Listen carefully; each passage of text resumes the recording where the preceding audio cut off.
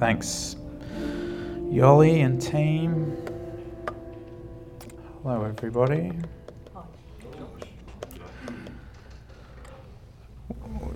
So much to say today, and not a lot of time. So I'm going to do my very best to carve a 20-minute sermon up into maybe a little bit less than 20 minutes. And if you need to go at any point, of course, you're free, and we understand. All of that to say, we'll do our very best to keep this to the hour that we advertise it to be. It's been a hard week, and I've spent a lot of time struggling for words, a lot of time on the phone, having conversations, sensitive, important conversations, and sending those kind of texts and sending those kind of emails as well. And as I was trying to collect my thoughts, we've been away, as Graham said, on conference this week, so there's been all sorts of stuff going on, as well as these horrible events. One of them was on the Gold Coast where we were staying, where this man just did the opposite of loving his family, and then, of course, losing a friend, and really, grappling with what that means for his wife and for kids. So sitting down and going, well, what can be said, right? Like words fail so often, and I'm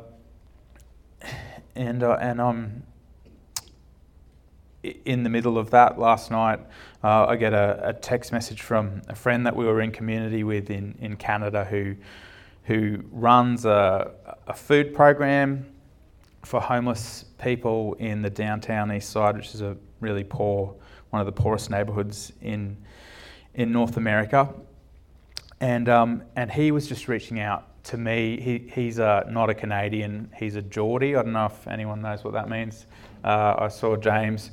That's as far north in England as you can go, and the further north you get in England, the crazier people get.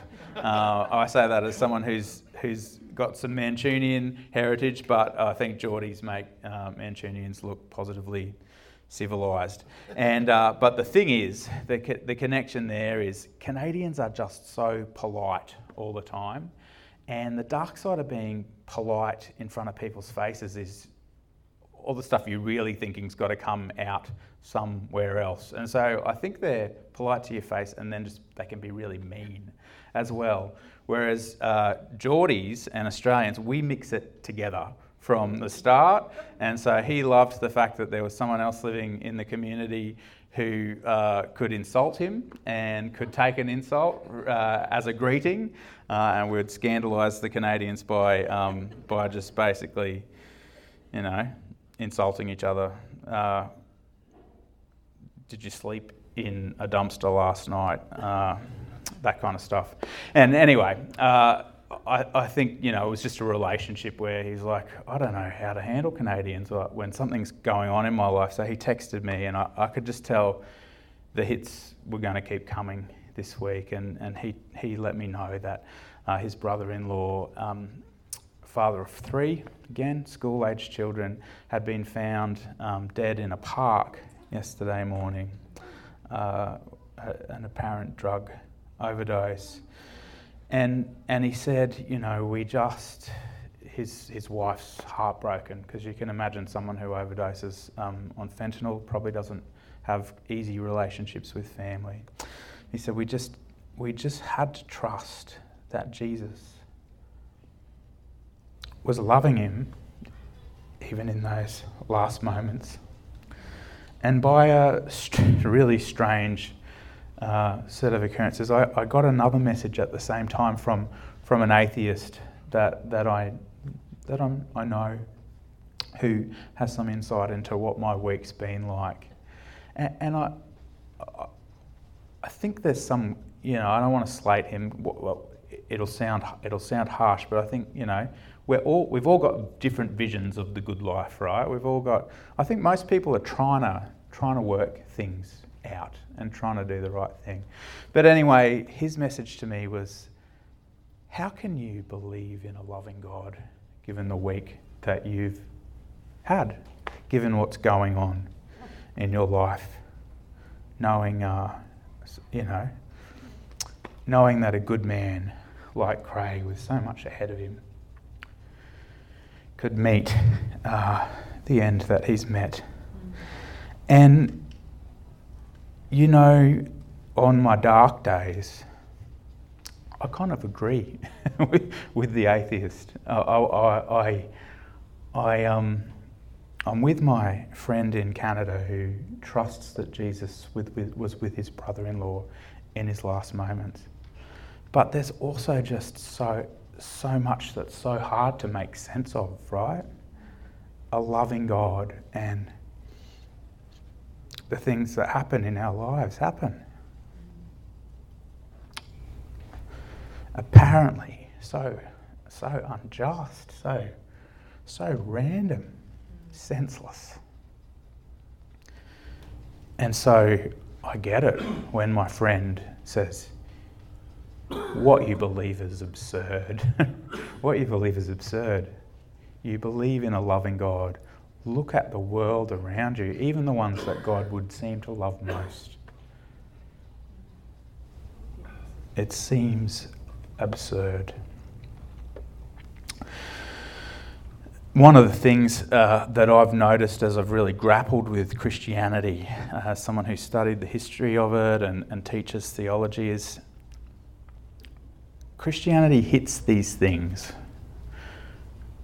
the absurdities, the challenges to faith, and what often happens, and I don't have much time to go into it. What often happens, there's a famous saying by Sherlock Holmes, something along the lines of, once you've eliminated the impossible, the evidence left, no matter how improbable, points you to the truth. Has anyone heard a saying kind of like that? Like, Christianity's done these things. The first that comes to mind, there was a big argument, 2nd and 3rd century, about who Jesus was. Was he just a really special, blessed human, or was he God who sort of manifested as a human? And there were people on both sides of that argument. And both of them kind of made sense to a degree, except that as they nutted it out, they realised, I can't really, if you want to talk about this nerdy stuff, we'll have a coffee, but they worked out that neither of those scenarios was capable to account for how Jesus could save us. And so they arrived at an improbable, apparent absurdity, that Jesus was someone unlike anyone else, in that he had the nature of God and the nature of humanity. And there's a few things like that are core Christian ideas, where it's like, that sounds absurd, but the alternative can't be possible for one reason or another. And so I want to take us this morning to a passage of Jesus' teaching that has something of this quality, I believe, is apparently absurd. At least it has been for me as I've grappled with it. And you can see it on the screen there. It's what's known as the Beatitudes. And as Jesus' ministry began to take off, it says in the Gospel of Matthew, was preaching the kingdom of God and repentance for the kingdom of God. And he is involved in some miraculous stuff, and the crowds are starting to follow him. And the very first moment where we get to really encounter Jesus' teaching begins like this. It says at the beginning of the 5th chapter of the Gospel of Matthew that Jesus saw the crowds, and then he went up on a mountainside and sat down, and his disciples came to him and he began to teach them.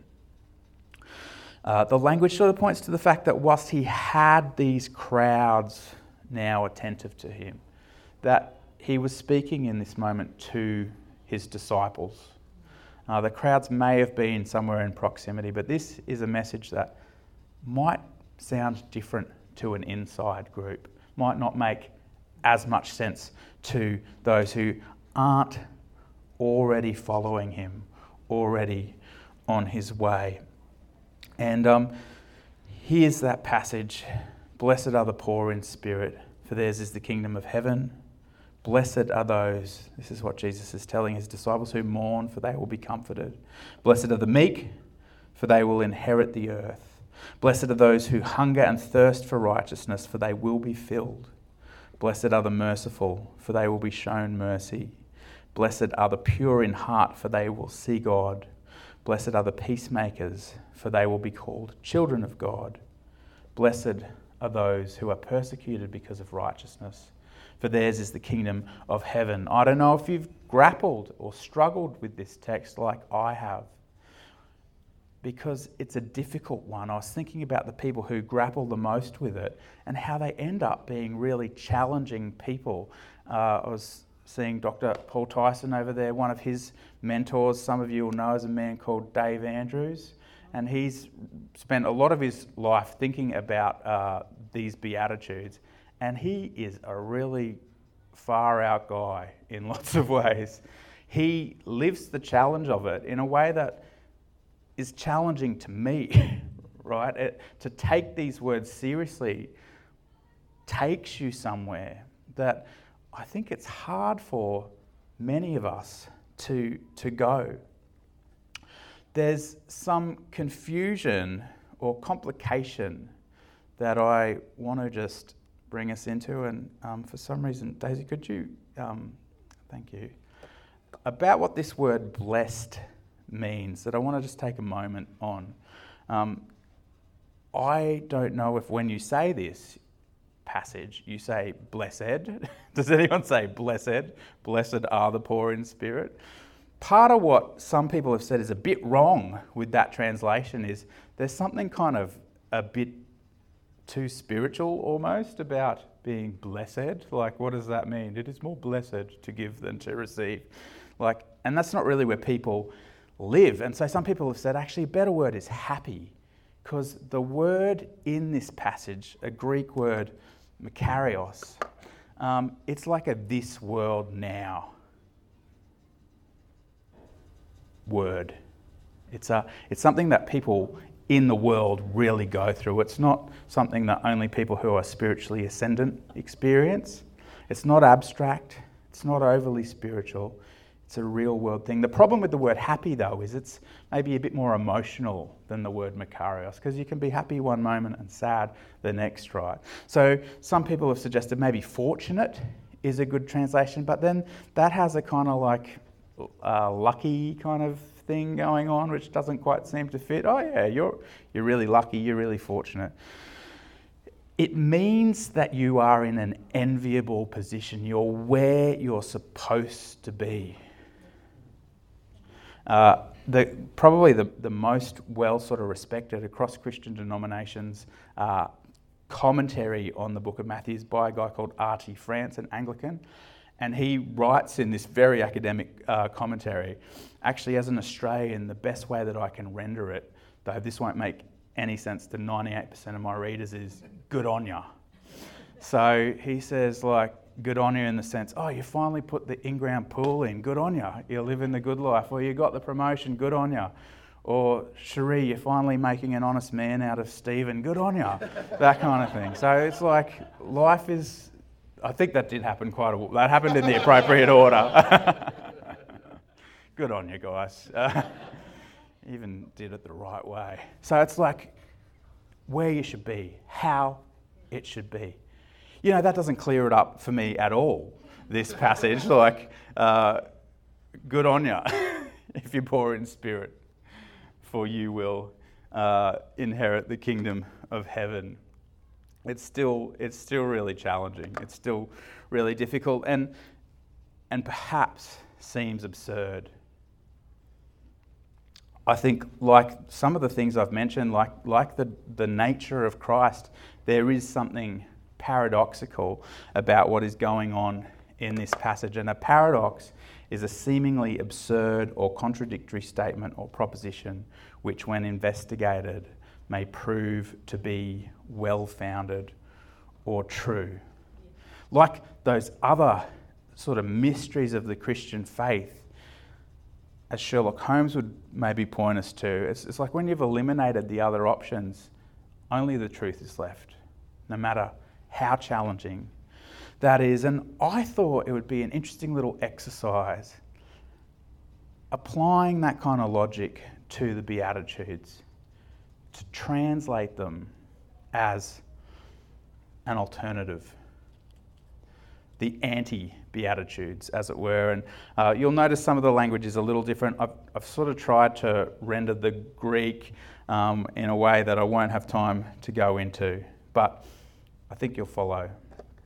This is the anti-Beatitudes. Blessed are those who are self-reliant, for they will have what they want.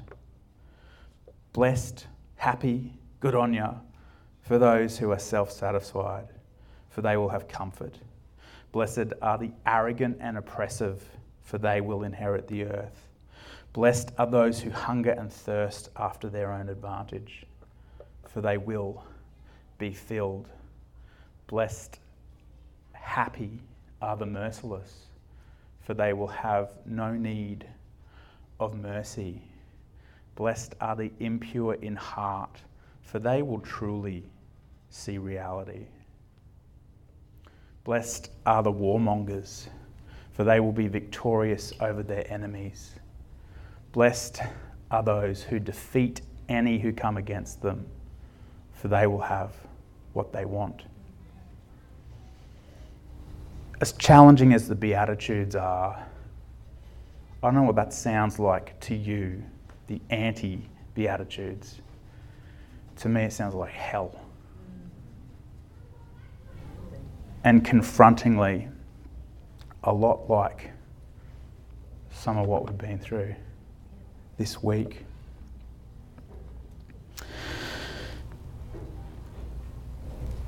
I don't know about you, but I choose an apparently absurd hope over hell every day of the week.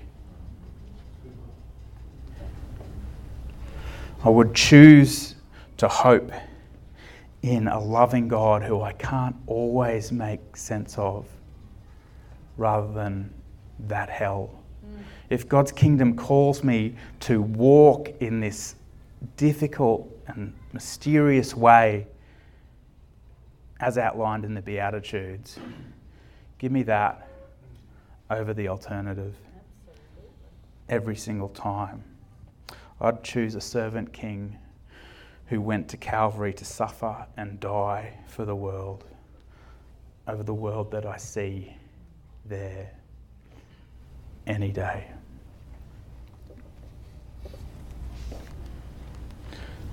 I'm skipping past the Anzacs, but we have honoured them. Actually, I'll make a note. I think this resonates, right? Even with those who find Jesus too challenging, who find the hope of a loving God too absurd. I think it resonates. I think that's one of the reasons why Anzac Day has become as hallowed as it is. Because in our bones, whether we acknowledge God or not, we recognise that freedom doesn't come for free. We recognise that sacrifice can be an expression of love. We recognise the need sometimes for it. And this is the key, I believe, to the kingdom of God. I mentioned that this section of Matthew, the Beatitudes, is sometimes called the handbook for living in the kingdom of God. Jesus goes on to tell a bunch of parables that explain how the Beatitudes work. And it's like he's saying, this is my manifesto. If you want to follow me, he knows he's going to the cross. This is what your life will look like. A life of love written large through self-sacrifice. So that when you follow in that way, you may find yourself poor in spirit. You may find yourself mourning. You will inevitably have to get a handle on whether you're going to be meek or you're going to be arrogant and oppressive. To walk in the way of the kingdom, to walk the path to the cross behind a king who is glorified and enthroned in his crucifixion, may look like a life of challenge, a life that seems absurd. The blessing of it, the happiness of it, the good on-you-ness of it, absurd in the eyes of the crowd around. Just after the Beatitudes, and I am bringing us up towards the end, Matthew says this, that Jesus goes on to say, "You're the light of the world. A town built on a hill cannot be hidden. Neither do people light a lamp and put it under a bowl. Instead, they put it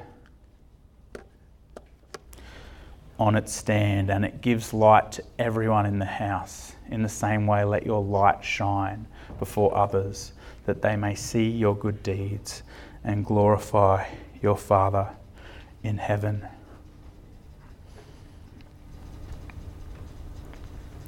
Sometimes shining that light, I would maybe even venture to say most of the time, reflecting that light will seem absurd to people around you. But that is the life that Jesus calls us to. I was thinking of an example in our shared experience recently.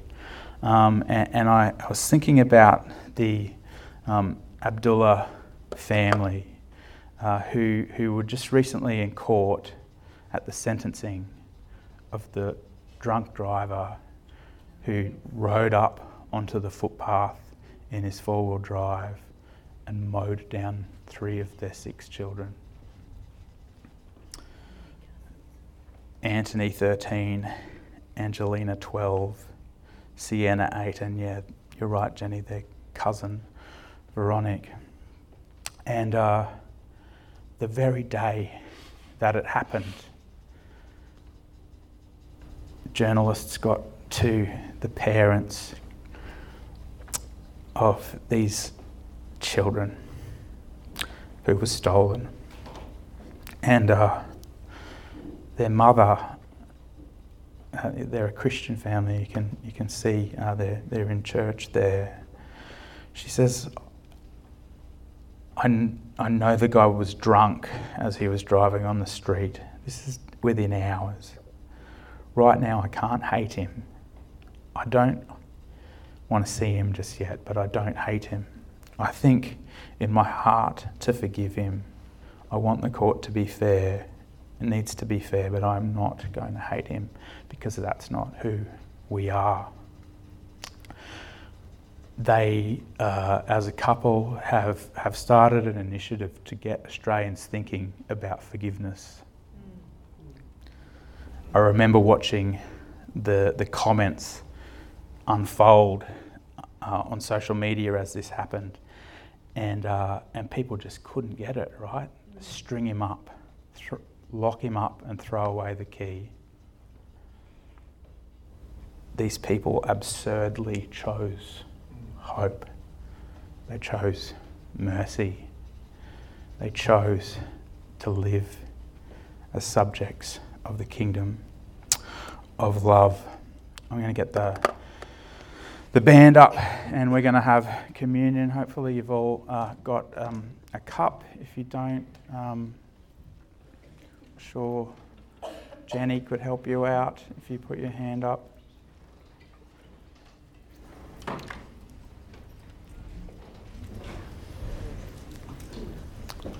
was talking to Julie last night.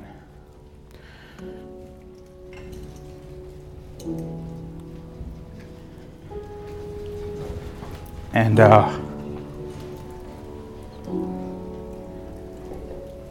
she's choosing the kingdom way. She's continuing to hope. She continues to trust the character of God as loving.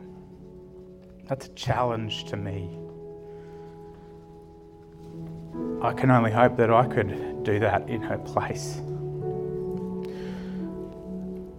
But as I look at the stark alternative, the anti-Beatitudes, hell, give me hope over hell. Give me hope over hell any day. Hey, eat and drink in your time. I'm going to pray, Lord, thank you for your body broken. Thank you for the cross. Thank you for the way this meal shared brings our attention to your kingdom and the pinnacle of it in your death, the way you loved us. Thank you for the mystery that you invite us into, where we participate in your death. Lord, bring on the resurrection, we pray. Let me pray this over you. Blessed, happy, fortunate, good on you when you're poor in spirit, for yours is the kingdom of heaven. Happy are you when you're wretched,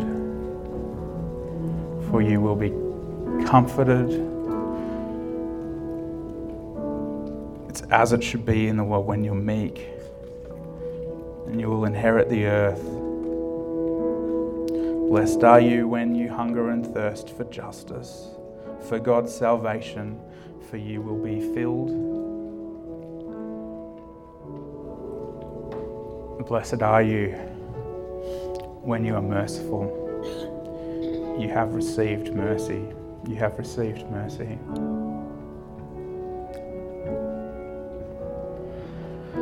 Blessed are you when you earnestly seek after God with a pure heart, because you will see Him. When you make peace at expense to yourself, even forgiving your enemies, going after them, trying to sort it out, people will say, you're like the God who you serve. You're doing what He does. It's as though He's your Father, you're of His kind, because He is all about making peace. You live this way, there's a chance, a likelihood even, that people aren't going to understand.